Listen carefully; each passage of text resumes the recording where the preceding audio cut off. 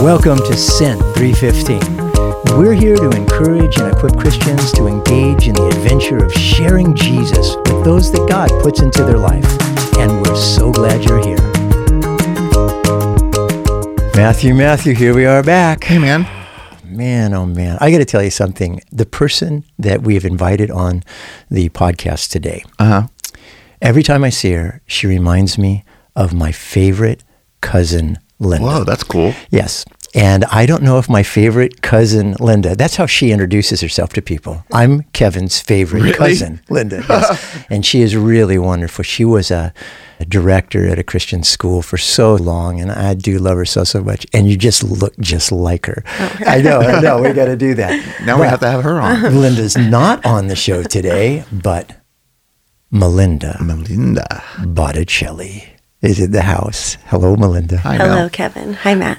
I wish sometimes that people could hear the conversation and the prayer and today the music that goes on before we press a record button, because it's just been so good today, hasn't it? Very sweet. As much or more than any of the episodes that we've done together here, I really feel the presence of the Lord and the purpose of the Lord in this conversation. So I'm so happy for the people that get to hear this. Oh, good. So how are you doing? I'm good. Thank you. Yeah, we're growing, lots of growth and lots of busyness with 3 kids, 3 teenage kids. Oh my gosh. It's crazy to say, but all good things. I think one thing that's interesting, and I want to walk through this in our conversation, but I think people know slices of you. I know that's the case for me, and we've had some conversation to open up. But people know you on the worship team and have been blessed. You know, we did a CD that was just all you, and that was fun. And then there's a completely different group of people who may know you as part of the Foothills worship team, but they know you as Mrs. Botticelli, and you teach their children and my grandchildren. So what age do you teach?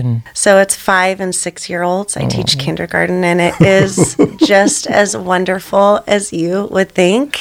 They are the picture to me of the scripture where God calls us to a childlike faith. There is awe and wonder in everything at that stage of life. And just yesterday, I set a timer for 2 minutes to clean up the floor, and one little girl screams out, "This is so much fun!"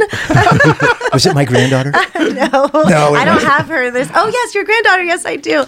I was thinking of your other one. It was not your granddaughter. She was homesick, which I was sad about. They but are. I know, but I'm certain they will be better. Hopefully, she'll be back next week. Yes, very fun. Lots of joy. We're going to have a guy named Gary Barkalow on the show, and he wrote a book, It's Your Call. I am listening to it for the 4th time and have read it twice. And part of it is about understanding your calling isn't necessarily to a vocation, to missions. Your calling is to give everything that God has poured into you to the world. And he quotes some verses, and I won't talk about Gary too much because we're going to have him on the show, but it talks about our glory. And that's weird for me because I don't want to glorify myself, I think is the thing. And so he can explain that a little bit more. But I have been blessed by you, and my family has, by you being willing to do what God made you to do. Amen. And that's what we all should do. We should all seek the Lord, figure it out. How did God make me? And then go do that. Yes. And then we're acting like Jesus. The Bible talks that which every joint supplies, right? So we're playing our role. And look, in the body of Christ is looking more and more like Jesus and accomplishing his purposes because we're just doing what we're supposed to do. Woo. Yeah, Amen. let your light so shine before men Bingo. that they would glorify your Father in heaven. Yeah, that's my deepest desire. Absolutely. And you know what? Jim Self says that I know that I have the light within me. And when I go in, like when he was talking to people that were close to death and everything in the hospitals, he knows he's bringing a light. And once again, not to glorify himself. Right. Yes. He's bringing Jesus, and that's what we're supposed to do. Yes. I want to talk about that. Yes. Before we get to that part about just love and act and be the way Jesus made you, how'd you meet Jesus? What's your story of your trajectory of your life changing forever with God? This is one of my favorite stories to tell. I love remembering when God called me to himself. I did not grow up in a Christian home. I had parents who took us to church Easter, Christmas, so there was a knowing of God. I my senior year of high school, started making poor choices with friends. And once I graduated high school, tried to do junior college, making those same choices, and that wasn't going well. I was not getting good grades. A friend of mine was transferring to San Diego State University, and he had asked if I would move to San Diego with him, and I said, sure, that sounds like a good idea. So I made a deal with my parents that they would pay my rent and help with food, right, if I was getting good grades, and they agreed. So we moved to San Diego. I remember when my parents moved me into the apartment and left, and I thought, oh my goodness, what am I doing? I know no one. I know no thing. What is this? So very quickly, That was brave. It was brave. That was brave. Well, it was an unknowing. Yeah. God definitely had plans I did not know. I very quickly fell back into similar familiar knowings of doing things I should not have been doing. I very quickly got a boyfriend. He quickly moved in with me, and we together were doing things and going places. I remember at one point repeating out loud, and a friend of mine had to tell me to be quiet, but this is not who I am. This is not who I am. So one weekend with that boy, he said, on a Saturday morning, he said we weren't going to party that weekend because we were going to go to church Sunday night. And I just agreed with him. Okay. So we went Sunday night to Horizon Christian Fellowship with Miles McPherson. And I remember walking in and just knowing that something was different, and I was seeing something different. There was people, hands raised, really fully just loving this God. And my boyfriend, weirdly enough, knew every word to every song, which was interesting to me. Yeah. So the next couple weeks, I went to church by myself, and I ended up giving my life to the Lord. And I remember my boyfriend had called that night and had said something about coming over to get something. He was at a friend's house, and I said, this is going to change. Like, you need to move out. And he said, you're going to be that kind of Christian girl. And I said, I think that I am. Because this is who I am. This is who I am. But it was amazing, just immediately what I knew was wrong. And immediately just the redemption that God gave, which I look back on. I didn't know then the gift of salvation, right? But he has helped me to walk in this gift of salvation and all the wonders and all the glory I've seen of his. It's his grace and his mercy, and I'm very thankful. It is so beautiful to see how the Lord pursues us. Oh, yes. It's just overwhelming. It's irresistible if we will just stop and listen to his heart. Mm-hmm. Yeah, he and even that us. Partying drug addict guy could be the one that evangelized to me, who brought me to church. He really does use any avenue.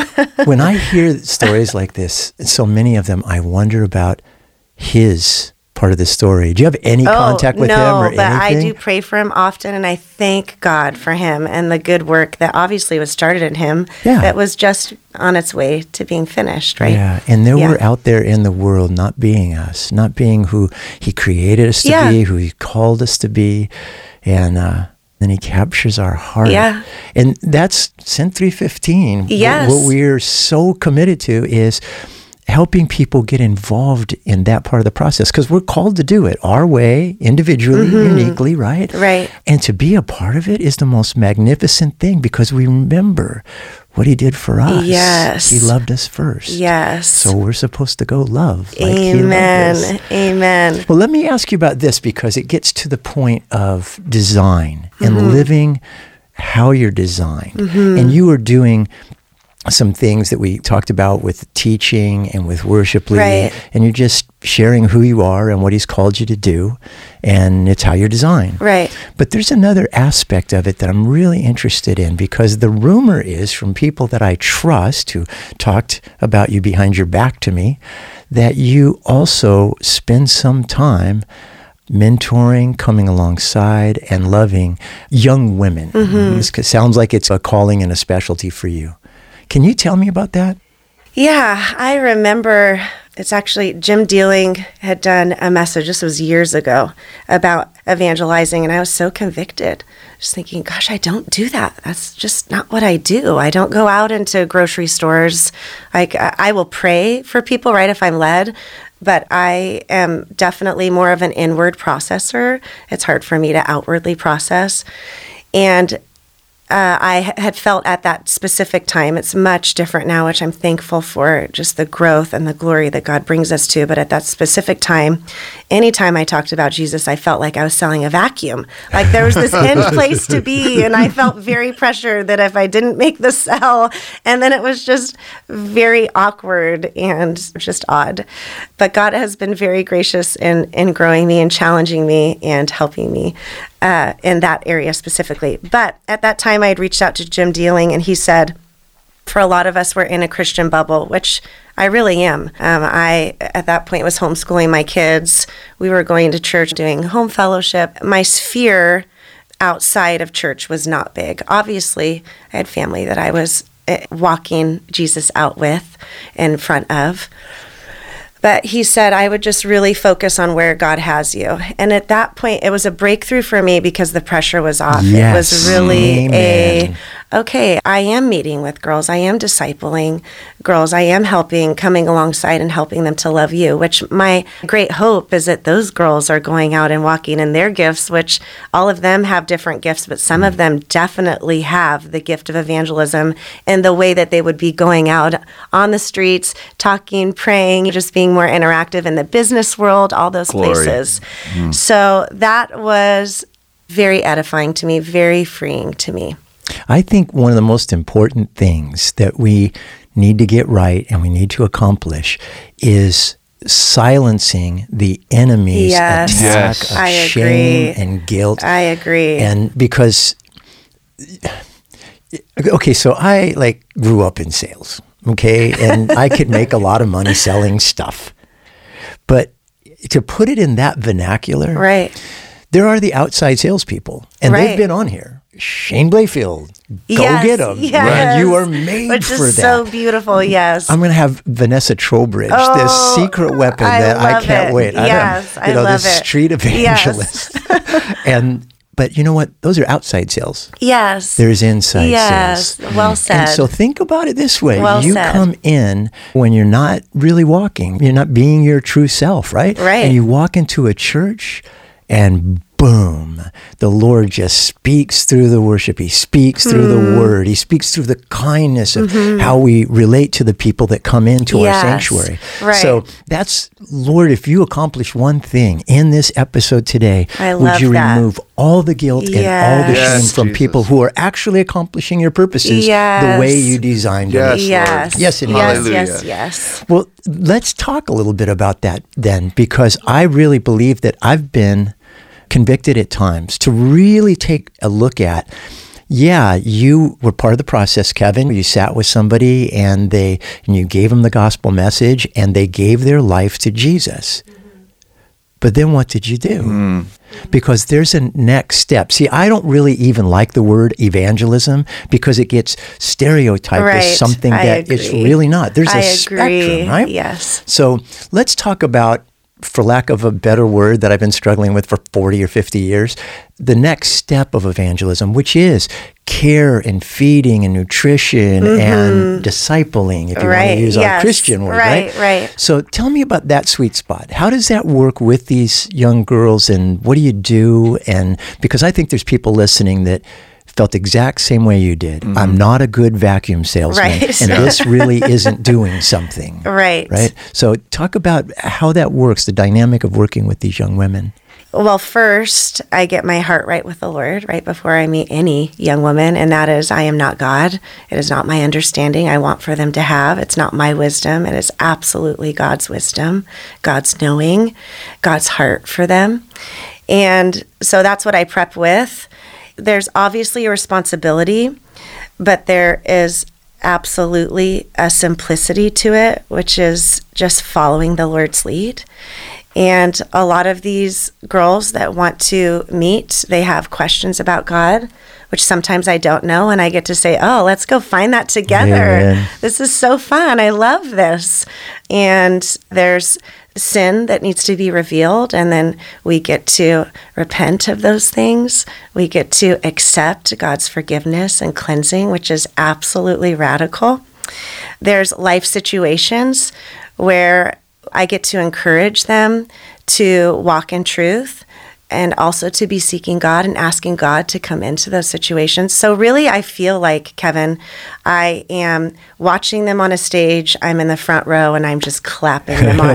Like, go, go, go, because he's good, he's good, he's good. And you are going to find that he's so faithful.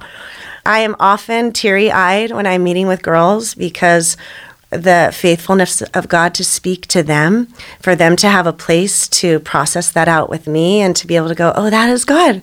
That's the Holy Spirit talking to you. So I am better off because of it. Yeah. And I'm certain that God is just pleased with a space for them to really share their life and also invite him into it.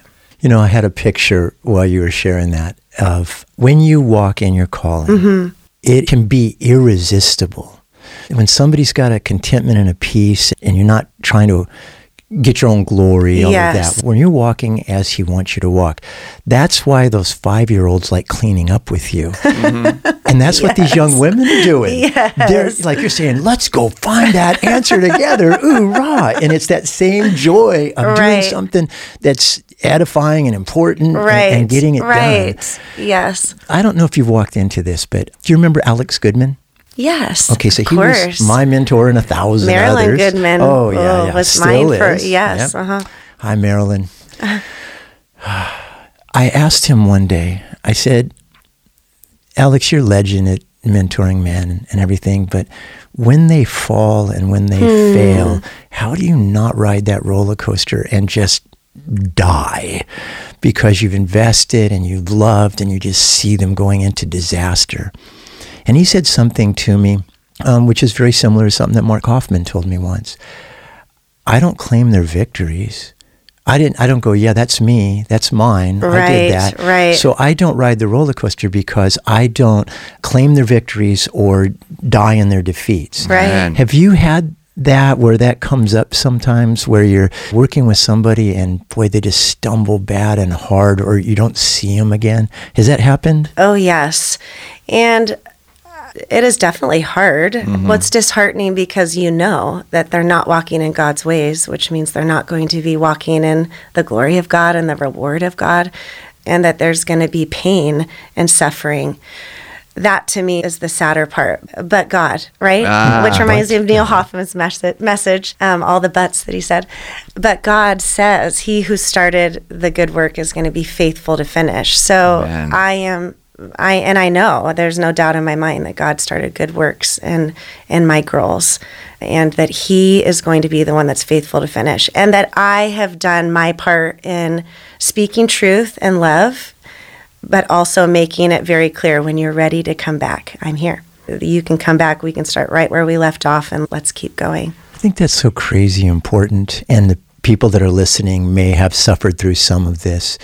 I know I shared this with Matt, and I shared it with both of you before we came on. I had a heavy week. And part of it kind of started with, I went to the courthouse to be with a mom of a son who, is fighting not to go to prison for a long, long time. And while I'm there, the Lord just parades, like you said, 3 other of my guys, because this was my guy. And 2 of them were changing their plea from not guilty to guilty and going away for years. And they were my guy. I didn't expect to see them. There was just one after another. And then one of the guys is homeless on the street again. And I was going, Lord, what is this about? Because I think the enemy would use that as discouragement. Oh, yeah. Right? Like, dude. But as I listened to some people that I trust to have wisdom, it was like, first of all, if you hadn't invested, like other people had invested in their lives too, if you hadn't invested, you wouldn't even know their name.